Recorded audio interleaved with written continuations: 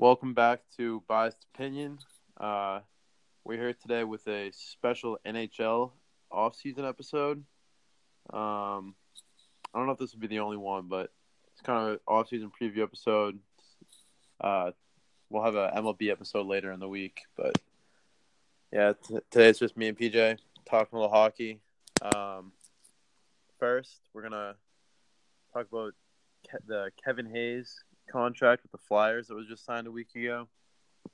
Signed for 7 years, $50 million total. PJ, what do you think about the Kevin Hayes contract? That seems a little bit too much money. And the Flyers, I don't know, they don't really seem to be in like a position to win. And Kevin Hayes, I don't really think is gonna put them over the top. And you look at his points last year, career high of 55 points in 71 games. And yeah, he's just not his highest goal scoring season was 2017, 2018, 25 goals. That's just not worth $7 million. I feel like the Flyers have never seen him play. That's kind of what it seems like. It seems like they went on Hockey Reference, checked his stats for last year when he was on the Rangers, and said, let's throw this guy a ton of money because I don't know. He was playing barely 10 minutes a night on the fourth line for Winnipeg in the playoffs. It was Kevin Hayes. He's not the best skater. He's not a very good skater. He's big. He can put the puck in the back of the net occasionally. He's a mediocre second line center at his peak, and I mean 7 years, $50 million. That contract is not going to look good that contract is just I don't know. It's just a lot of money to give a guy who might be a mediocre second line center for you. Especially when it looks like this team is kind of on the rebuild. I don't know why you need to give Kevin Hayes $50 million. But, I mean, the guy, he's had one truly good season. It was a breakout year, but then he got traded to Winnipeg in the middle of it and completely fell off a cliff. So, yeah, Winnipeg, they swung and missed on him. They gave up a first-round pick to get him. They thought he was going to put him over the top and they could contend for a cup, but that did not work at all. No, he's an all. I'm not saying he's an all right player, but I would if on a very good hockey team, it probably a very good NHL team would probably be like a third line center. I think a good third line center or a below average second line center on a lot of teams because I don't know. He's not. I don't think he's worth $50 million personally, but it's me. Yeah. Moving on to William Karlsson. He was due to become a restricted free agent this July, and he signed an 8-year extension worth $5.9 million a year with the Vegas Golden Knights. I really like this deal for Vegas. He's a proven top six forward, and for only $5.9 million, I think that's kind of a steal. And we're going to talk about some other restricted free agents later in the podcast that are maybe going for a lot more than $5.9 million. So for a top six forward in the prime of his career, he had 43 goals 2 years ago. He'll never get that total again, but still, he's a productive offensive player. He had 56 points this year, and he's only 26. Yeah, I mean, like Hayes, he puts the puck in the net. He's a good. I think he's better than Hayes, and he's making a lot less money. So I mean, you can't really compare the two because one of them was Karlsson's restricted, Hayes is going to be unrestricted. But this is looking like a bargain compared to the last couple free agent signings we've seen in the NHL with first Erik Karlsson and then Kevin Hayes, both getting, in my opinion, massively overpaid. I think Vegas gets a really good deal here with William Karlsson. Maybe he took kind of a discount because before he came to Vegas, he was kind of an afterthought in the NHL. Yeah, it shows how much he wanted to stay in Vegas. I mean, Vegas gave Mark Stone like $9 million. They gave Stastny like $7 million. So Karlsson could have dug his heels and got way more, but they kind of met on both sides. He probably shouldn't have signed for 8 years, but the total amount of money is like less, so it all evens out. So Vegas gets a good deal at $5.9 million. Karlsson gets a good deal with 8 years. Just seems like a good deal for both parties. Yeah, I agree. Yeah, definitely good for William Karlsson. I mean, 2 years ago, nobody even knew who this guy was, and now he's making big money in the NHL. Yeah, good for him. Up next, want to talk about some we can talk about other everyone else who's gonna be signing contracts in the next few weeks in the NHL. Talk about unrestricted free agents first. There's a couple big names and then a lot of solid players. The top guy this year's free agent class is probably Artemi Panarin. He's one of the best wingers in the league, without a doubt. He's people don't think he's re-signing in Columbus. PJ, I know you're a huge fan of Panarin. Yeah, how much would you pay him? How much would I pay him? Yeah. How old? He's like, what, 27 years old or something like that? Yeah, he's 27 years old. 27 years old. He put up 87 points last year. He plays great. He's not just like an offensive player. I think he's got good all-around game. He's a disciplined player. I would, maybe 7 years, 10 million, maybe something around there. 7 years, 10 million a year. Yeah, I mean, he might even get more. He's gonna get a ton of money. Like you said, there's like only a couple of good players. Like Bobrovsky's a big one, but he's a goalie. Duchesne is probably like the best center available. But then after that, there's a huge drop off. So that'll really raise his value.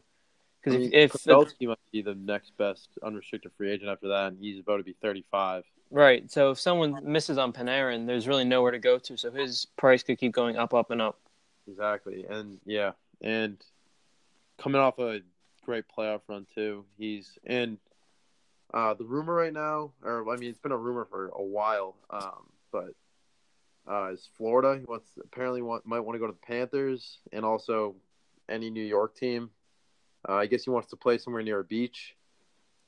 Yeah, Panarin likes the beach. Or he likes being near the water because obviously New York isn't really the warmest place. But also Joel Quenneville is the Panthers' new head coach, and Panarin apparently loved playing for him in Chicago. So look out for Panarin to get a ton of money to head to Florida this summer. I think put him with Barkov. That could be a dynamic duo for years to come. And same with Bobrovsky, apparently. A lot of rumors of him going to Florida, too, with Panarin. They're good friends, both Russians, so it could happen. There's also Colorado, maybe. They could target him. They have the most cap space in the league, a bunch of young talent. I don't know if he would ever want to go there, but Colorado could definitely be a team that could use a guy like Artemi Panarin to get them over the top. Yeah, Colorado, I think they're going to have a huge offseason ahead of them. They might have the best young core group of players in the league right now, other than maybe Toronto, but I don't know. Like, Toronto's guys are pretty established now. The Avs, they have McKinnon, obviously. They got my guy, Cale Makar. They just drafted Bowen Byram, 4th overall. Landeskog's been in the league forever. It feels like he's 26 years old. They just the Avalanche look like they're going to be stacked. They have Rantanen. Avalanche look like they could be an absolutely stacked team for a while, and they have the most cap space in the league. They have 38 million or something crazy like that, and they just traded Soderberg, free up a little more cap room too. So they could be big spenders this summer. Saw on Twitter today they could be throwing out a couple offer sheets at some big name restricted free agents, which we can get into in a little bit. Colorado definitely a threat to sign pretty much anybody because they have the money for it. Want to move on to the restricted free agents? Yeah, let's move on to the restricted free agents. So some of the bigger name restricted free agents this summer: Mitch Marner, Braden Point, Sebastian Aho, Mikko Rantanen, Matthew Tkachuk, Timo Meier, Kyle Connor, Patrick Laine. I'll let you start, pick a player, and kind of discuss where you think he's going to go or if he's going to stay at the current team. Let's start with Marner. He's been one of the biggest names people have been talking about lately. Obviously, I mean, he's a superstar who plays in Toronto, so everyone's going to be talking about him. And latest news on him, apparently he was offered an 8-year, $10 million a year contract and turned it down. I guess he wants a short-term contract with the same amount of money, if not more, than what Austin Matthews got. He wants the same contract that Austin Matthews got last year or 2 years ago, whenever it was, like 4 or 5 years, $11 million a year, and then he can cash in again after that contract's up. That's what he wants, I guess. But the Maple Leafs are not. They just don't have a lot of money. They're already paying two guys $22 million, so it's really they're tight on money right now. They just traded They gave up a first round pick to dump Marlowe's contract the other day to free up money, but they still are. They're pinching pennies in Toronto. Yeah. What are you gonna say? And even if they do find the money to give Marner over $11 million a year, teams that have paid three guys that much money, I don't even know if there's even I don't think anyone's ever seen any team pay three guys over $11 million a year each. But I mean, you look at a team like the Blackhawks, who made Patrick Kane the highest paid winger in the league at $10.5 a year, and now they have Taves, Kane, and basically nothing else, and they're overpaying a bunch of old washed-up defensemen players who aren't worth that money. Yeah, they gave at least Taves and Kane those contracts after they won Stanley Cups. I mean, Mitch Marner, he's a great player, put up a lot of points this season, but he's still got a little ways to go to get that to that level. I would think, I don't know, he's a local kid growing up around the Toronto area. I would think you just take the 8-year, $80 million and play in front of your hometown, your home city, one of the best fan bases in the league, and just be a hometown hero. You play alongside John Tavares. I wouldn't get too greedy, and I don't know. He's also a winger. He's not a center. So I don't think the Maple Leafs are going to give him or offer him a contract like they gave Austin Matthews. I mean, it's kind of – it might be a lose-lose either way for Toronto, because if they lose Marner, obviously, they're not as good as they were before, and they couldn't even get past the first round with him. And they'll get 4 first-round picks if they lose him in free agency from an offer sheet from some team. So, I mean, I guess that makes up for it. That's a huge trade-off, 4 first-round picks, a lot of first-round picks, but they're a win-now team, and that will not help you win now if you lose.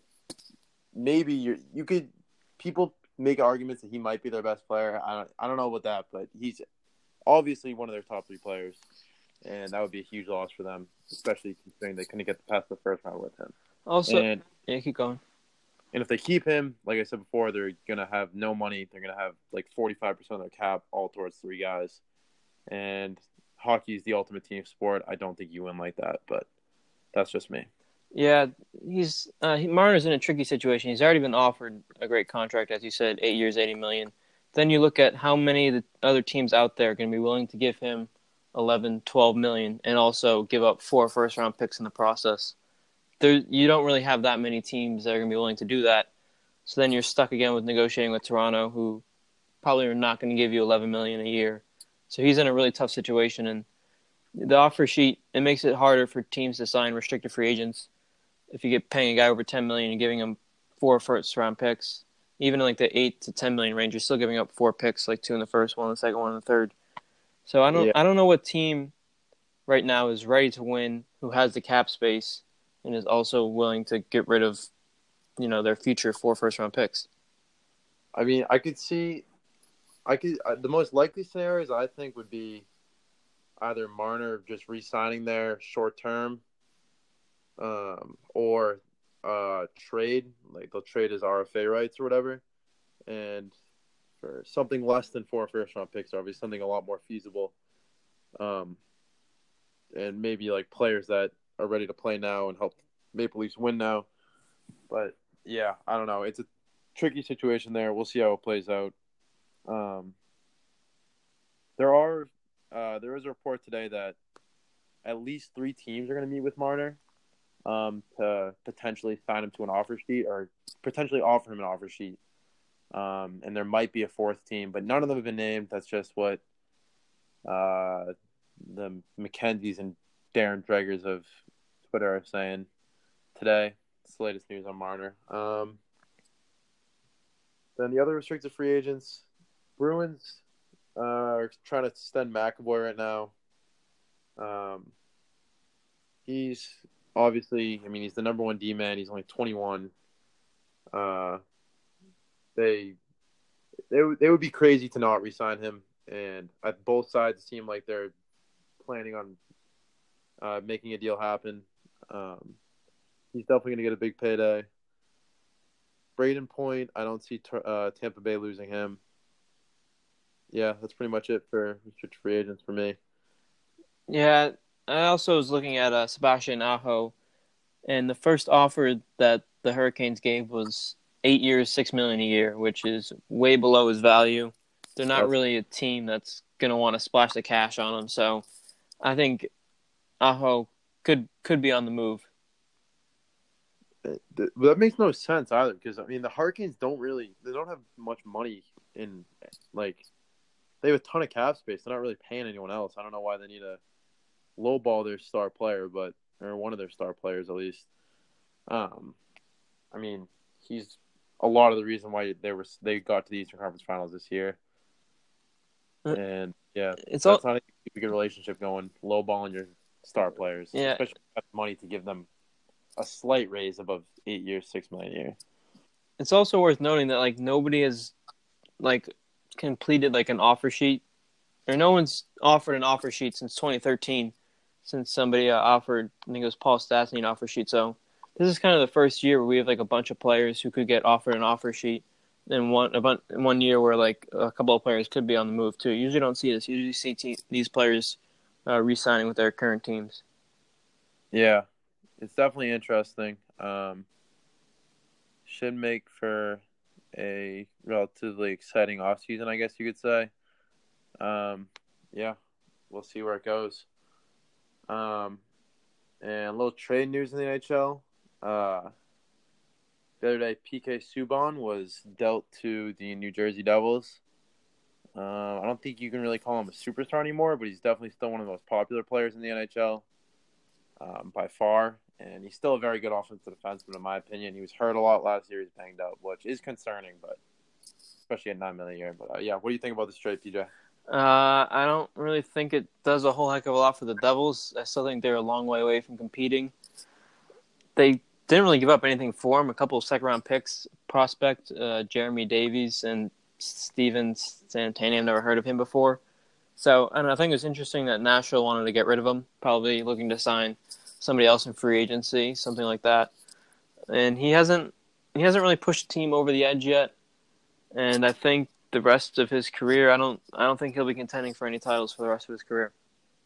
I'm gonna have to disagree with you there. I think New Jersey is a great landing spot for him.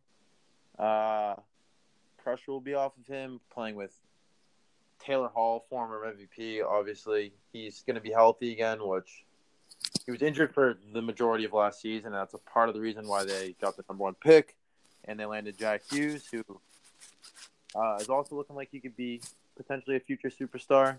He's the number one pick, obviously. And so you got guys Hughes, Hall, and then you got Nico Hischier, who they picked first or second overall a few years ago in the Cal McCarr draft. They're a solid young team, in my opinion. They obviously got their star player in Hall. They got Hischier and Hughes. They're strong up the middle. They got Will Butcher, former Hobey Baker winner on defense too, with Subban.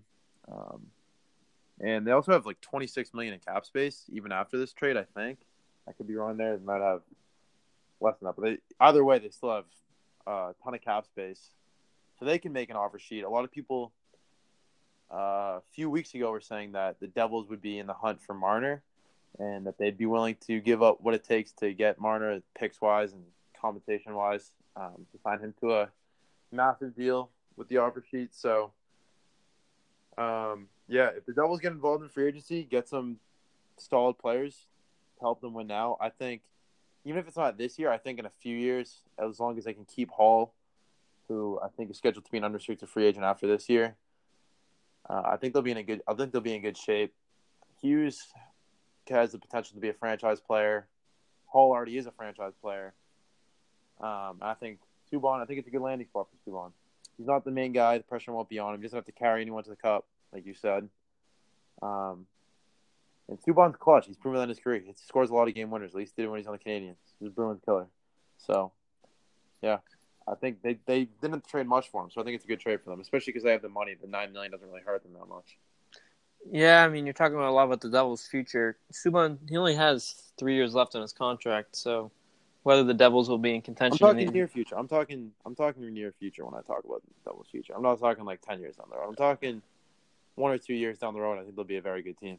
They finished like last in the league last year, 72 points. So they need 100. They need 30 more points to be competitive. They have to make up 30 points. Their star player missed the entire season, and so they're basically adding Taylor Hall, PK Subban, Jack Hughes to a team. I think they'll be fine. I think they'll improve, and I'm talking after this year, after a year together, if they keep Hall, and if Hughes progresses the way a lot of people think he will, I think the Devils are going to be a very good team. All right, we'll have to see about that one. And yeah, going off of Hughes, the NHL draft was this weekend or last weekend. Bruins drafted John Beecher at the end of the first round. How'd you like this pick? I liked it. I think a quick shout out to Colin Ridge, who came on the podcast last episode and kind of called this pick.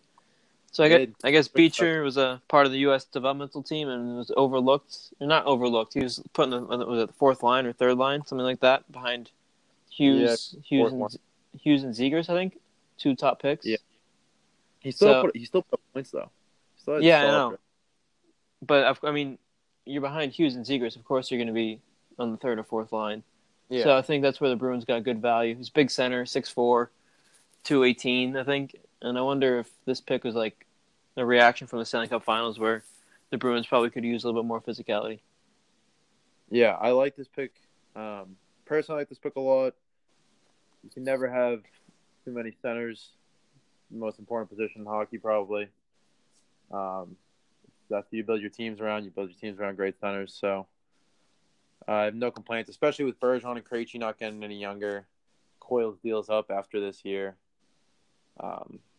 Yeah, and the prospect pool, whereas a couple years ago it looked like the Bruins might have had one of the deepest prospect pools in the league, it's kind of dried up a little bit. A lot of guys that we thought would pan out haven't. Like, you look at a guy like Bjork, he's been hurt every single year. JFK went back to Europe. Trent Frederick got called up, didn't really do anything. Guys like that just, and Donato got traded, obviously. And so a lot of your prospects kind of didn't either. They're already in the league right now. They're already on the Bruins. You traded them, or they didn't pan out like you're supposed to. So, we'll see how Beecher is, but I mean, he's instantly probably one of the best prospects the Bruins have. I think it'll be at least a year until he's playing pro hockey. Probably a couple years till we see him on the Bruins. He's committed to Michigan. Michigan's a solid hockey school. Big Ten, good hockey conference. So we'll see how he does there. We'll be watching him. Yeah. Yeah, so I guess if we finish this episode focusing on the Bruins offseason, it looks like the Bruins have around $12 million in cap space left. You already talked about McAvoy as a restricted free agent. Carlo is also a restricted free agent, along with Heinen.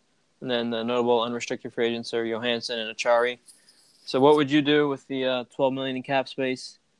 And what do you see the futures of McAvoy, Carlo, Johansson, Achari, and Heinen? Well, if I'm the Bruins, the number one priority by far, not even close, is signing McAvoy long term, which I think he could probably get 7.5, 8 for 7 years, maybe. I'm just throwing numbers out, but that's somewhere around there, and that leaves you with about, to be safe, like $4 million in cap space, which I think you can re-sign Carlo with.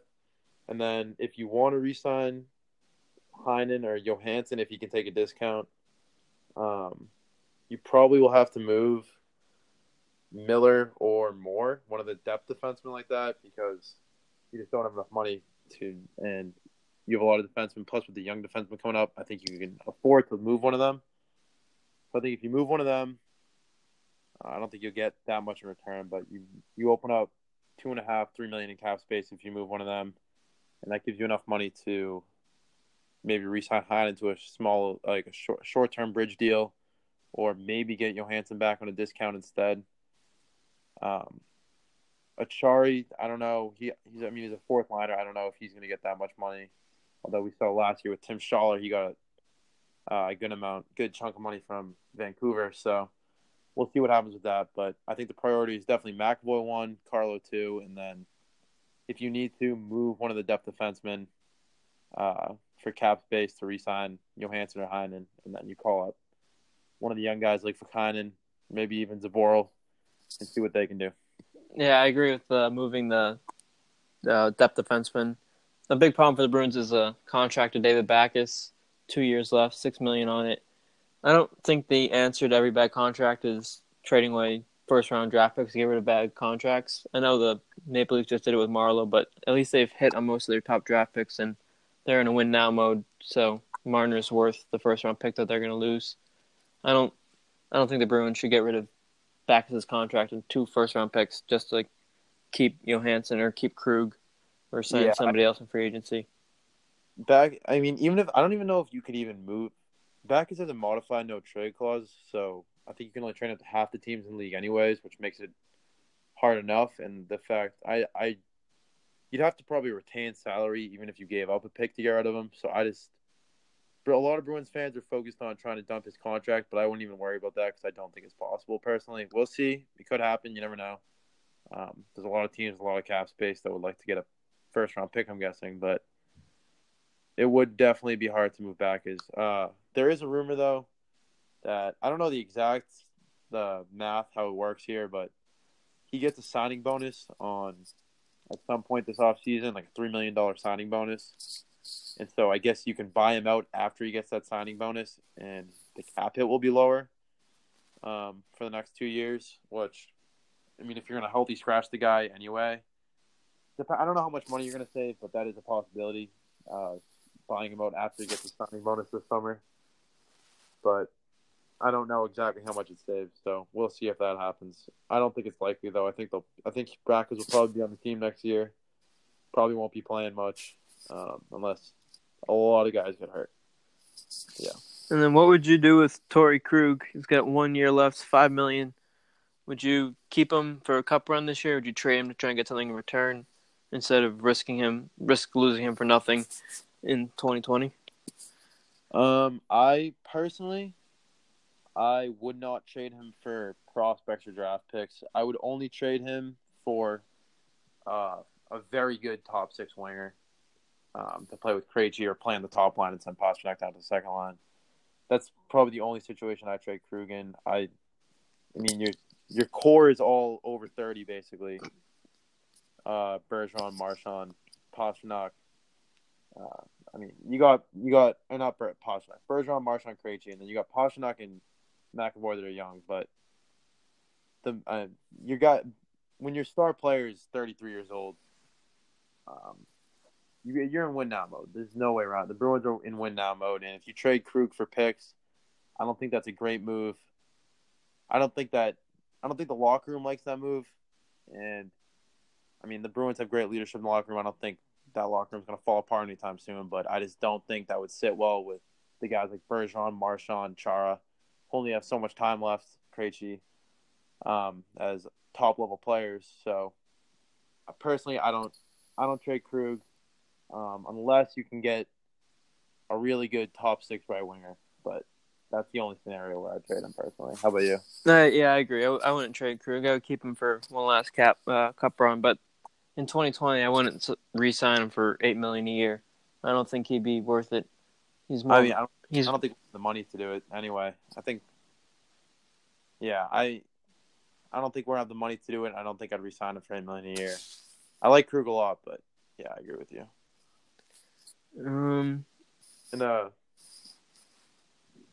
Krug probably going after this year, but I'd take this year of Krug over whatever picks would get, hoping that we hit on a pick, which has not happened that often in the Don Sweeney era. Although he's had a couple great picks, but had a couple of really bad ones too. So I don't know. I take Krug for a year over hoping one of your draft picks pans out.